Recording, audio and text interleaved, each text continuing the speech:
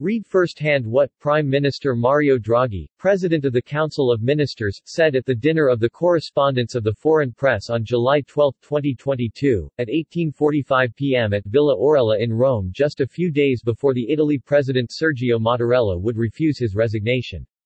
Were there any clues of the news that was to follow? The news of the PM's resignation he decided at 6 p.m. on July 14, after having held Italy with bated breath from 3 p.m. on a whole afternoon, shocked the Italian political world and immediately negatively influenced the Italian and European stock exchanges by raising the spread to dangerous levels in Italy. The majority of national unity no longer exists. With this motivation, Prime Minister Draghi presented his resignation to the head of state who rejected it, sending the Prime Minister back to the chambers to carry out, in his own seat, an assessment of the situation that is determined. Wednesday 20 July, will be the day of accountability in Parliament. Before the country, every political force will have to assume its responsibilities. So said Deborah Serracchiani, leader of the PD, Demo political party, group in the chamber. The lightheartedness of the premiere on July 12 at Villa Aurelia, Rome. On Tuesday, July 12, the first foreign press correspondents' dinner in Italy was held with the participation of Prime Minister Mario Draghi, inspired in some way by the White House Correspondents' Dinner, which has existed since 1921. Upon his arrival, PM Draghi was greeted by the current president of the foreign press, Ms. Esma Chakur. During his short speech, we met an unedited premier in brilliant form, smiling, open to jokes, an expression never seen in his institutional holdings. Draghi opened his speech by saying, "Normally on these occasions the Prime Minister is expected to make a light, ironic speech, a little out of the box." He then added, smiling, "Well, you started off well, with a former central banker." Draghi then continued, "As they say, within the limits of my mandate, I will do everything necessary to contribute to the success of this special dinner party. In other words, I will be a grandfather in the service of the foreign press," quoting a joke from him before the election of the President of the Republic last December when he said, "I am a man, if you like a grandfather, at the service of the institutions."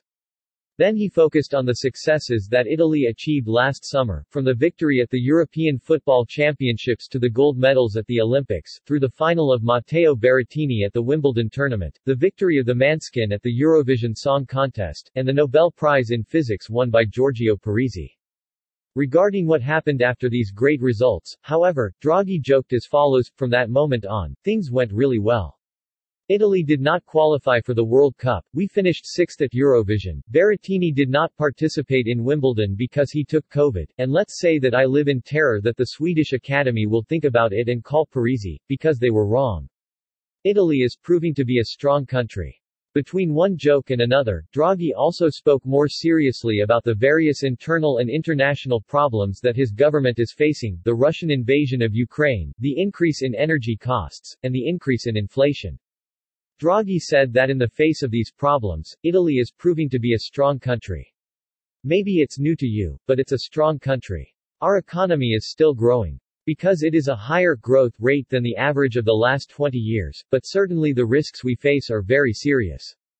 In the most serious passage of his speech, Draghi listed some measures that the government intends to take, including tax reform, the reform of the procurement code, and the reform of competition, but added, "I am not making the list that the presidents of the council usually do to glorify their work, this is a very short list." Also referring to social reforms and the reduction of Italian dependence on Russian gas, Draghi specified that the merit of these results is, of the majority that supports the government, but above all of the Italians. And between the serious and the facetious but with a serious intention, he hinted that he is managing some turbulence within the majority. Many commentators have interpreted this decision as the first sign of a future government crisis. On Tuesday afternoon before the dinner with the correspondents, Draghi held a press conference at Palazzo Chigi to present some government maneuvers on the cost of living, exposing the reality by reiterating a concept already expressed previously, namely that this majority is the only one possible and he has no intention of accepting another mandate as Prime Minister. "There is no government without the Five-Star Movement," he stated. "I thank you for your work, and the many results achieved.